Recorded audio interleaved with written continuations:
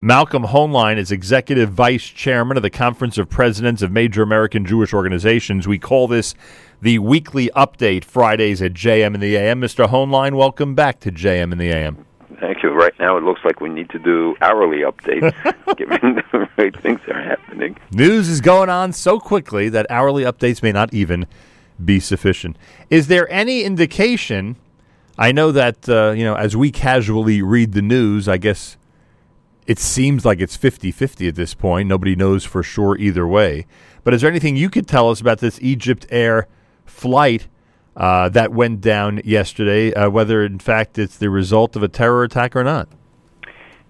Well, we don't know for sure, but the indications are that it was a terror attack, and the assumption that they were all operating on, and the signs from the discussions from the cockpit up until right before the disappearance off the radar of the plane would indicate that it was a terrorist act. And remember, the plane had been in Tunisia that day, and it was in Paris only, I think, 90 minutes on the ground, and was exposed during that time to any kind of ground crew, attendant, passenger, somebody who would manage to bypass the security. And I know in that French airport, they did a scrutiny earlier in the year, and I think 83 people were removed for suspicious ties to extremist groups.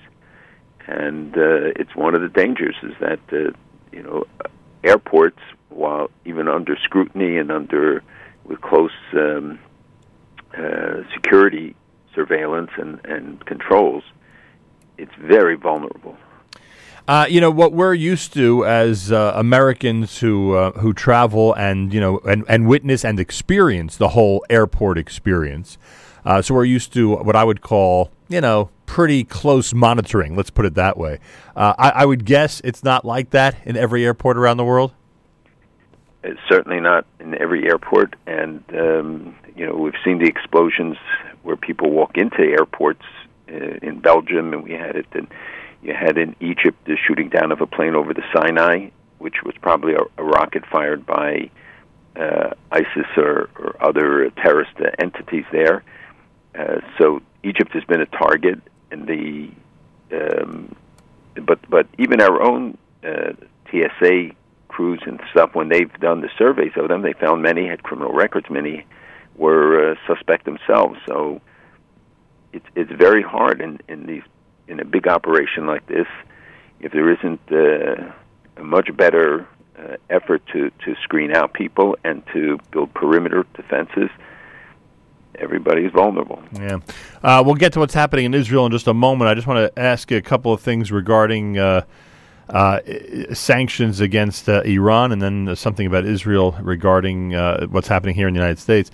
The Texas governor he says he will not be lifting sanctions on Iran, and I was wondering, is that only symbolic because states have very little say or activity when it comes to a relationship with Iran, or is this much more significant in terms of the financial category? No, it is significant, and there are about 20 states that have passed such legislation, and to my knowledge, not one has acceded to the request from the State Department that they rescind those pieces of legislation and restrictions, because the states have huge pension funds that invest in many companies. They also do business with companies of all kinds. Each state does many billions of dollars in business, and those who are thinking about doing business with Iran are going to think twice if they think that it will preclude them from being able to do business with the states.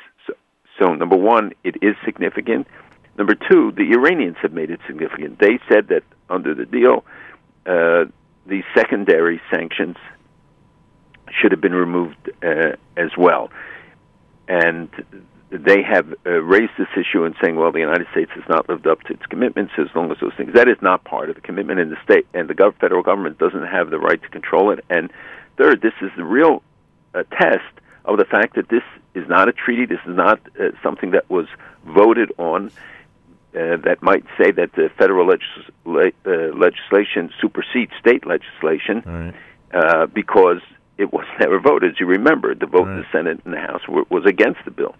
They pulled off a maneuver, but it's not something that was voted up, and therefore states are not bound by it. And I think also, when you look at the record and you see how even in recent days Iran is violating in every possible way in terms of the spirit, the letter.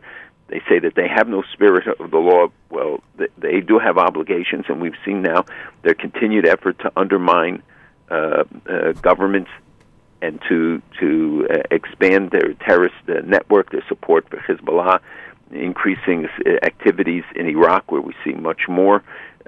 Many other things coming from Iran, and the crackdown domestically, by the way, against the protests that were going on there against corruption.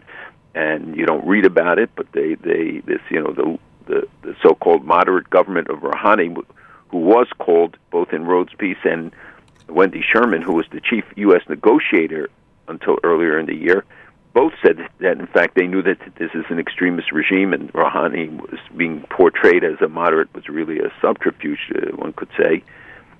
If you look at the number of executions since Rouhani came into power in 2013, 2,300 men and 66 women were executed, many in public. 2,300, you said? 2,300 men and 66 women.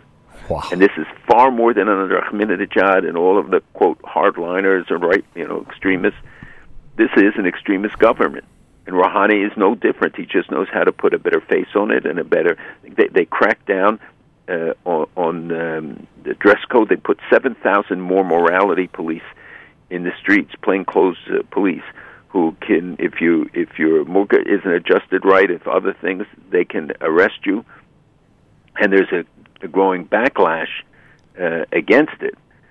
So, but the point is that Iran is violating the deal, and this is one of the strong messages that we can send. Is that, and Secretary Kerry, as you know, has been trying to promote Europeans to do business, and again did it in the last day or so, where and Secretary Liu and others have tried to push the idea that the sanctions, that the banks European banks shouldn't feel restricted from signing agreements, that they can do business through American banks. The banks don't want to do business. Stuart Levy wrote a terrific op-ed piece. He used to be the undersecretary who developed all these sanctions. He's now the counsel of HSBC, but Deutsche Bank, Standard Chartered, all of them said, we're not doing business with them because the banks are corrupt. The banks are tied to terrorism. The banks are tied to money laundering. And they said, clean up your act. Don't come and put the onus on us. You clean up your act. And to try and whitewash this and telling the banks, don't worry, we're not going to prosecute you. We're not going to do anything to you. Why should they be supporting a corrupt Iranian banking system, which, as we all know, is tied to terrorism, and that a good part of the economy is in the hands of IRGC and the regime. I get that, but there have been times, relatively recently, where banks have been discovered doing business with Iran when they weren't allowed to.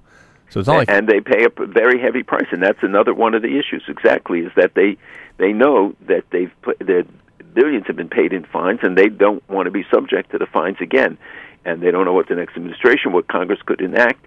So they are not going to take that chance. Yeah, I mean, they might be hedging their bets. It may not be a benevolent move. It may be more of a let's see what's going to happen in the White House and what the atmosphere is going to be in Washington. I'm not suggesting the banks are doing it out of moral reasons. Right. I'm saying they're doing it for very practical considerations. Right. Understood. But some of them have said, that their objections. And, when people tell us, well, you see, they're acting more restrained, just look at what happened this week, with the killing of Badruddin. Right. And this was the leading terrorist who took over for Imad Muniyeh, who was killed in 2008 in the car bombing, and he was the chief. By the way, a week later, looking less like it was Israel responsible for it, but who knows? Israel's not. It does not look like Israel responsible, though kol hakavod to whoever did it. Right. But here is the guy who was in charge of of all the Hezbollah operations in Syria. He was in charge of operations of the military of Hezbollah, and he got killed at Damascus airport in some sort of a bombing mortar, everybody's accusing everybody else of doing it because he had so many enemies. He was wanted by the International Criminal Court for the killing of Lebanon's President Hariri, and for many, many other things. The U.S. wanted him. Everybody wanted him. And the interesting thing is, so this successor was going to be the son of Imad, who is his nephew, Mustafa Mugniya, was going to be the successor, and they announced it. And then all of a sudden, Suleiman, who's the head of the Quds forces of the IRGC, and probably the most important figure because he controls Iran's operations in Syria, Lebanon, etc., came to Lebanon and appointed a guy named Fuad Shukr, who was one of the founders of Hezbollah with Badruddin and Mugniya. He announced that he's the successor. Right. Dismissed the nephew, everything else. But it just tells you how much they control the decisions that are made. Right. Even of Hezbollah internally, because in the past there was always Hezbollah officials who made these decisions. And I assume that directive comes from Iran eventually, right? Completely. Right. He strictly from Iran. Right. It was Iran coming in there and saying, we're going to pick the guy. And Hezbollah obviously has no choice. Right.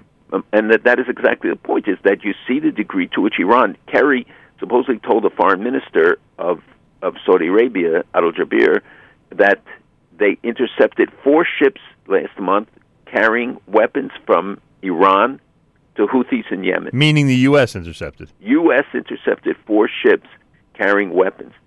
And again, we could cite you example after example of what is happening in terms of Iran's expanded efforts and activities in each of the countries that they target, specifically giving orders now for Hezbollah to focus on Saudi Arabia, to attack Saudi Arabia even more than Israel, and to allay the resources against the Saudi targets.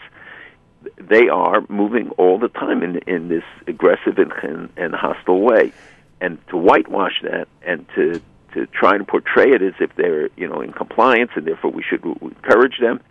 They have to live up to the letter of the spirit and to stop the activities, which are in fact quite the opposite, just expanding. All right, we'll get to the new Knesset in just a second. One last thing before that. Could you give us this update and explain what's happening with the Methodist Church and BDS? So the Methodist Church, like other Protestant churches, in particular mainline Protestant churches, have been flirting and working on resolutions. Often it's elements within the church, and they have a national equivalent of the National Convention that comes together every few years, and there was a slew of resolutions that were introduced to support the church boycotting Israeli products and joining in essentially falling prey to the BDS movement. And in fact, these resolutions did not pass, and there was a vote that was taken by, and it's a complicated structure, so I'm not going to go into the details about the finance committees and other committees, but they voted to withdraw from an association with one of the BDS movements because they said it was too one-sided, too anti-Israel, and vote overwhelmingly to sever their ties with that particular group. Unfortunately, they still get a lot of votes in this, and it's an extensive effort. We see it throughout the churches, and even now amongst some of the evangelical churches, we're seeing an erosion amongst the younger people. There's an active effort to bring young evangelicals to the West Bank and to influence them and to, at least to try to get them to not to be anti-Israel, but to be balanced and to say there's two sides, so they don't do the Knights to honor Israel. Right. It's something that's of great concern, and the degree of infiltration into the church groups is very serious. They're doing it in unions and others. We always focus on the campus because that's the front line. Right. But as I said, it affects every sector of society. It's America's one and only Jewish Moments in the Morning radio program, heard on listeners-sponsored WFMU East Orange, WMFU Mount Hope, Rockland County at 91.9 on the FM dial, broadcasting live from the Sonia and Robert Gold studios in Jersey City, New Jersey, around the world on the web, jmam.org, and of course on the NSN app, where I see some people continue to comment regarding the broadcast, which we appreciate, or at least generally appreciate. So we have a new Knesset. The negotiations, it seems, between Prime Minister Netanyahu and Yitzhak Herzog did not go too well. He moved on to his new defense minister Lieberman, who's going to be in this new configured government. I believe now he ends up with a coalition of 65 seats. Is that the final total as of now? It's 67. It's 67? It's 6 additional to the 61 he had, so that's 67. Seats. First of all, it's not a change in the Knesset; it's a change in the government, in the coalition within the Knesset. Nothing changed in the Knesset except that Bughi Ya'alon, the current defense minister or outgoing defense minister, resigned today from the Knesset and from the government. Why am I under the impression that one of Lieberman's party members left after this arrangement? Well, but it doesn't. Even if anybody leaves, it doesn't change the numbers. They replace them with the next person in line. It's the party seat. It's not. Gotcha. All right. So we're at a total of 67. Okay. Gotcha. So, go ahead. Yeah, so he resigns. 67, and he did start the negotiations, and they have been going on. It seems for some time. The former Labor Party, the Zionist Union leader, led by Yitzhak Herzog, Buzzi Herzog, faced an internal rebellion led by Yachamovich, as he said, and also external problems. I think he wanted very seriously to bring him into the government. As you see in the polls, their numbers are collapsing. The talks obviously didn't go the way they wanted, and he turned to... and there was a danger that if he brought in the Zionist Union, some of the members of the current government would have resigned and would have left, and Netanyahu therefore turned to Lieberman, who just a month ago was criticizing, attacking him, and pretty consistently over the years, to come in, and his demand was that he get the defense ministry. I think he wanted to keep Ya'alon and have him be the foreign minister, but that is not what he demanded in return. All right, so Lieberman's the new defense minister. Likely, it's not signed and sealed yet, but it's most likely. And Netanyahu, the prime minister, felt this was necessary because he was holding a coalition essentially of 61 seats, and every time a vote came up or any type of every individual could hold him hostage. Right, exactly. Every vote would mean that he could lose. And that's essentially what was going on. So there are people who are not happy with this. There are people who are both in Israel and outside of Israel who would have preferred if he would not have made a deal with Lieberman. Yes, and there are, a lot of people were stunned. A lot of people are confused by it. That they don't know if this is a Band-Aid. Is this a temporary move? Does it really buy him the margin that he needs and wants to be able to govern more effectively by having these 6 votes inside the coalition? They are more or less politically attuned, although Lieberman had certain demands like the death penalty for terrorists and etc. And Ya'alon's parting comments are no doubt pretty harsh. It doesn't add to the image of stability, etc. And Ya'alon had developed very close ties with Ash Carter, our Secretary of Defense, and with the military establishment here. They said today that they're looking forward, U.S. officials, they're looking forward to working with the new defense minister, whoever that may be, and will not get caught in this. And it is true, the relationship is entrenched, and it doesn't change whether the secretaries of defense change. Yeah, but they can't. Everybody thinks it's a disaster. But they can't be too happy. No, they're not happy in Washington. They're more confused than unhappy. And I know how many calls I got yesterday morning saying, well, what does this mean? What is this from officials and others? Look, it's part of the instability of the Israeli political system that really needs reforming, that puts every prime minister virtually at risk at times, and governments fall. The average life of a government in Israel is 2.5 years.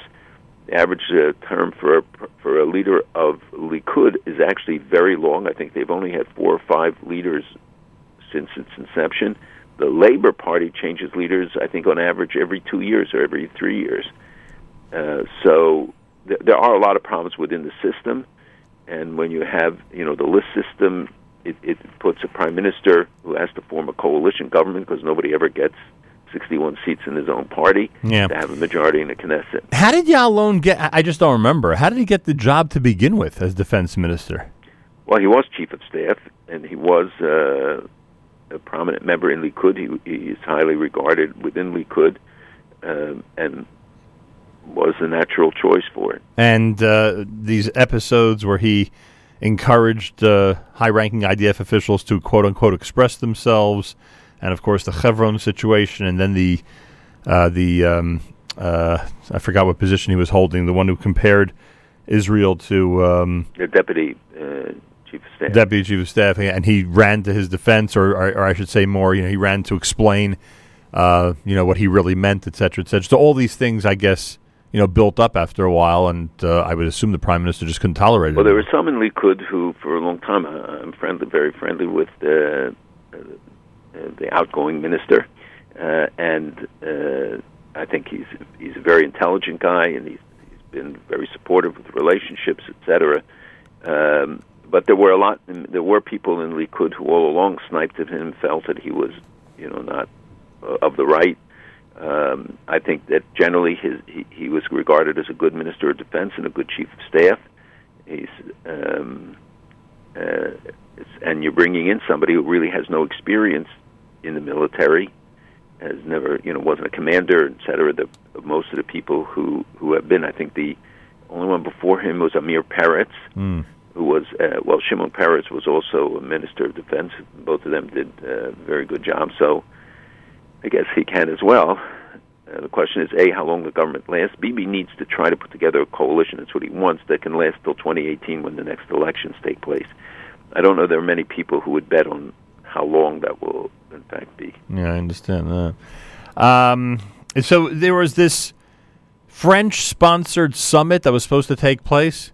Why did this appear in the news cycle out of nowhere? I assume you knew about it, but I don't think the average person knew that there was supposed to be some type of, I guess, a peace summit, right? Well, I did talk about it on the show, about that it was boiling, and it was certainly on the stove, and they finally announced the date, which turned out to be Memorial Day, so Kerry said he wouldn't come, and they've rearranged, and now Kerry said he will attend a rescheduled conference. It's an attempt by France to be relevant. It's an attempt to them to be in the center of the action. Is it against a move against the U.S. in part? Yes, against the U.S. leadership. They say, look, we're filling the void. This is really a good move. We're not going to develop the borders there. I mean, this is what French officials have told me. But in fact, this is, again, a bailout of Abbas, that he doesn't have to negotiate, that he doesn't have to sit down and make concessions, he doesn't have to talk to the Israelis.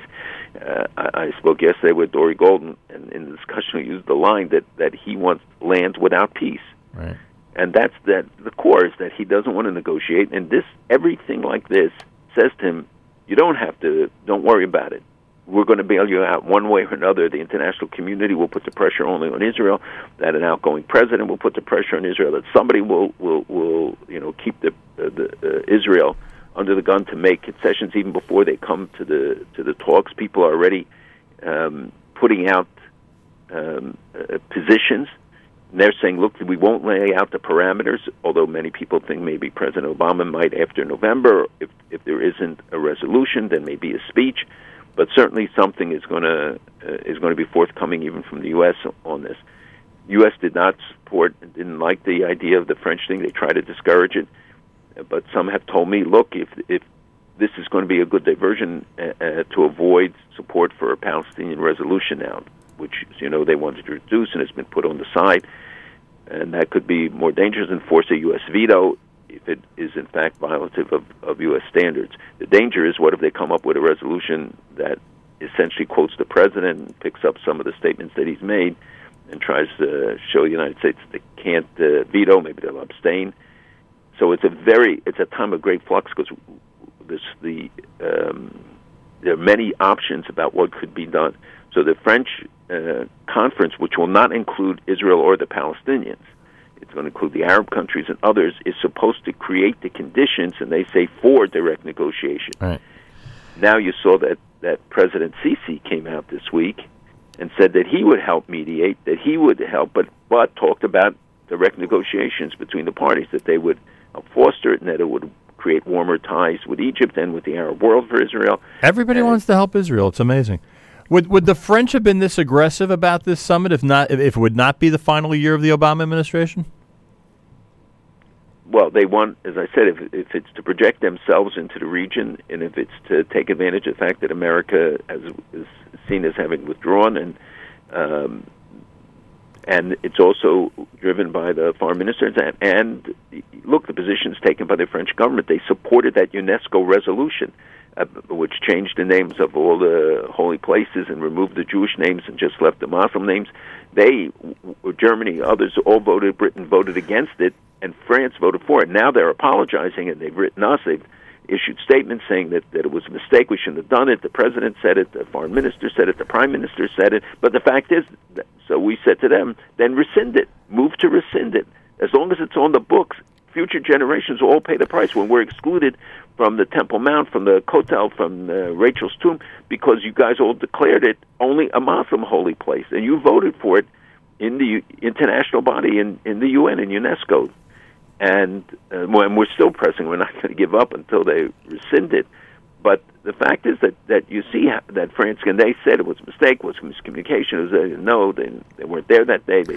Yeah, but whatever. If we weren't facing a new presidency in this country, yes, it makes us more vulnerable, but it's not the reason, I think, for it happening. By the way, back to Lieberman for a second. There are those who continue to ask, including among our listeners, whether this is going to make Israel more aggressive when it comes to, the possibility of attacking Iran, so to speak, or just in general, the threats that may come out of Israel toward its neighbors. I mean, I don't know if Bibi can control everything that Lieberman says in a public forum. He can't control him, but Lieberman, in many respects, is not such a hardliner. He does demand the death penalty, but he has favored negotiations. So, no, I don't believe that there will be any radical change. And it is the prime minister ultimately who makes these decisions. He's the one who will set the tone. And while there could be conflicts, as we saw and always see in Israel, every minister thinks he's a prime minister. Right. But the fact is that it's the prime minister who makes the decision. I got to ask you this because there's been so much discussion about it and articles written this week. I mean, there are those who are claiming that Bibi really duped John Kerry in this case, and that his intention the entire time was to get to a point where he could form this coalition, but essentially say to the U.S. and the world, "Look, I tried to form a government or to expand this government with the parties that you want, but look, it's impossible to do so." Is he that clever? Is he such a great backroom politician that, in fact, one can view this as duping the United States? I don't know. I wasn't in the back room, but I think Bibi is very clever, very smart.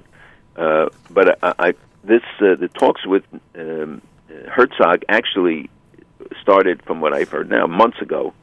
So I don't think it's a response to that. I thought you were going to ask, are there reports that the U.S. and others conspired, even with President Sisi, that to push Herzog to get the government to be expanded with the Zionist Union, with the former Labor Party. Well, weren't they actively campaigning? And that Bibi's actions actually, short-circuited that effort. Right. I mean, they were actively campaigning for that, no? In a quiet way, because if they do it actively, the people of Israel will reject it completely. Yeah, well, I mean actively, but quietly. Reject the Labor Party as it is now. You see that they're down in the polls to 13 seats, though we know that doesn't necessarily mean what the outcome would be, and there are deep divisions in the Labor Party. And if they were more open in it, it would certainly backfire. And we don't know. I don't know that it's in fact true, but it's certainly plausible. All right, so the French summit, which will not include Israel, will not include the PA, is going to be now when? And what's the new date, or is there They haven't set the date. No new date yet. And by the way, the president of Israel, Ruby Rivlin, expressed great regret that Ya'alon is leaving the government. Yes, well, you know that his relationship with Netanyahu was bad, that Netanyahu didn't support him for the presidency originally. So, there's always been a tension in their relationship, and he has made comments that, let's say, differed somewhat from, I think, the line the Prime Minister takes. Did they get along when they're in public? They try to, yes. Wow, interesting. I have to pay much more careful attention. Senator Charles Schumer announced Senate passage of the Justice Against Sponsors of Terrorism Act and urged the House to quickly follow suit. Prior to its passage, he called for unanimous consent to pass the bill in the Senate floor. The bill has been long sought after by families of 9/11 to bring a small amount of justice for the loss of their loved ones by allowing them to sue foreign states and financial partners of terrorism. Now, am I right or wrong that the White House was against this? Against the legislation, yes, and the president has threatened to veto it. And that's what's going to happen eventually? Because I assume it's going to pass the House, right? Yeah, the House would be easier to pass it. So he's going to veto it, and the reason he's going to veto it essentially is just not a slap. So it won't be a slap in the face of Saudi Arabia. Yes, and well, look, we have to look at the total picture on about Saudi Arabia, and there are a couple issues. One is the release of the 29 pages report about 9/11. Saudi Arabia is adamant against it. Brennan, the former head of CIA, said there's a lot of inaccuracies, and it's hearsay, it's accusations. Bob Graham, who was then a senator, and I think the head of the Intelligence Committee on it, who has said he has read it, and he thinks that it should be released, that there's information there. The question of Saudi Arabia's involvement in 9/11 certainly has been the subject of a lot of speculation for years, so that has become a big debate. It's about the release of those documents, which could be accusatory of Saudi Arabia. And Saudi Arabia's continued funding of some of the extremist groups. They fund today the war against the Houthis and the fighting in Syria by rebels, but their financial situation has changed with the drop in oil prices, though not to the point where they're, I would say, hurting personally, but certainly in their collective budget has had to be readjusted, and they're talking now about moving away from an energy-based economy, something that would have certainly a radical impact. So the resolution to fear is, and the Saudis have said that this will impact the relationship. Very interesting. What's the Middle East reaction, you think, to the changes in the Israeli government? Do countries like Saudi Arabia and other Gulf states care that the defense post is now held by a more right-wing politician? Again, I'm not sure how we define what's more right-wing or left, in this context. But they want to see Israel strong, and they believe that because the West has proven so weak, that's part of the attraction. Is that's when Munir was when Berdadine was killed. They reacted very positively because they thought that Israel pulled off this precision strike, and that this was again a great accomplishment. And they talk openly of their admiration and respect for that part for Israel. So whether it's more right-wing, left right-wing, doesn't impact them. They want to know what the policy is. And is Israel committed still to making sure Iran doesn't get a nuclear weapon, which is their great fear? That is the obsessive danger to Saudi Arabia, to the Gulf, to Bahrain and other countries. And ISIS, which is increasing its activities in many areas, including in Iraq, where they carried out 4 bombings in open-air markets just in the last week. They killed 150 people and claimed more than 500 in the capital in less than a month. We see their activities expanding also in other areas, but they're horrendous activities. They killed these Ethiopian Christians and made films. They burnt their churches. They burned 45 of their own guys alive for trying to flee a battle with the Kurds and a family of 5. People forget, because I guess we get so used to their barbaric methods and the fact that they behead and they engage in other kinds of killings on a regular basis. And Al Qaeda now, not to be outdone, their leadership is sending their top guys now to create new headquarters in Syria, that they want to have a base there, like ISIS has an area, and they're working with Al-Nusra, which is their affiliate in Syria, which is also the ones who control areas along the Golan, and they're recruiting from there. Then they can recruit Iraqis and Jordanians and Turks and Lebanese, etc., for their activities. So much is going on, and the Arab states look at this and they see that there's no counteraction. You have ISIS I talked about 5,000 guys in CERT. Now it's estimated it's over 6,000 already, and growing all the time. The activities in Gaza and Sinai expanded. Certainly, of IS, that the Islamic State has expanded its activities in the Sinai, and the cooperation between Israel and Egypt is really critical because they can move against both ways. So, the Middle East is boiling, and people get used to it, and the newspapers don't cover some of their activities on a regular basis, but they're not sitting back and waiting, and the Saudis are looking at this and seeing that their future gets jeopardized, and Iran is very blatant and open in their activities to undermine regimes there. Well, and all they hope for is that Israel stays as stable as possible.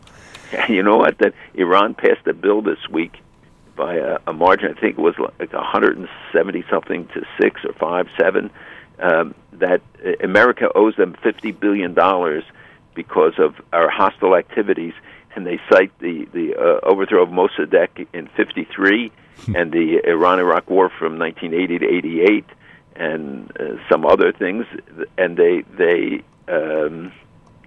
demanding now. This is the answer to the lawsuit that made it victims of terror, sponsored by Iran, directly or indirectly, that the Supreme Court ruled could collect on the funds that are being held and frozen funds here in the United States of Iran. So this is their answers to tell the United States owes them $50 billion. They want to end up at the end being ahead of the game.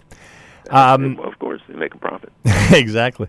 Finally, does your political science expertise tell you that most Jewish Republicans will in fact back Donald Trump as we get closer and closer to the election? Well, as you know, I don't get into the election because I think people should focus on Congress. They should focus on the issues. As important as the presidential election is, I think that the Republicans are starting to unite behind their candidate, and I think anybody but as somebody very fringe accepts the fact that he will be the candidate. So while I'm sure there will be defections, as there will be on both sides and always are, yes, I do think that more and more will start to unite. I mean, they are already behind the Trump candidacy. And the question is, can the Republican Party really unite? Can they go forward into the convention without defections, without a lot of tensions? So we'll see who he appoints as vice president. It's rarely as important, I think, as it is in this case. And also for Secretary Clinton about who she's going to choose. Yeah. Those will be two very interesting choices. That's very interesting questions about what impact that will have. All right, Malcolm, I thank you very much. Have a wonderful Shabbos. We'll speak again next week. My pleasure. Good Shabbos. Malcolm Hoenlein is Executive Vice Chairman of the Conference of Presidents of Major American Jewish Organizations. The weekly update is what we call it, 7:40 every Friday morning here at JM in the AM.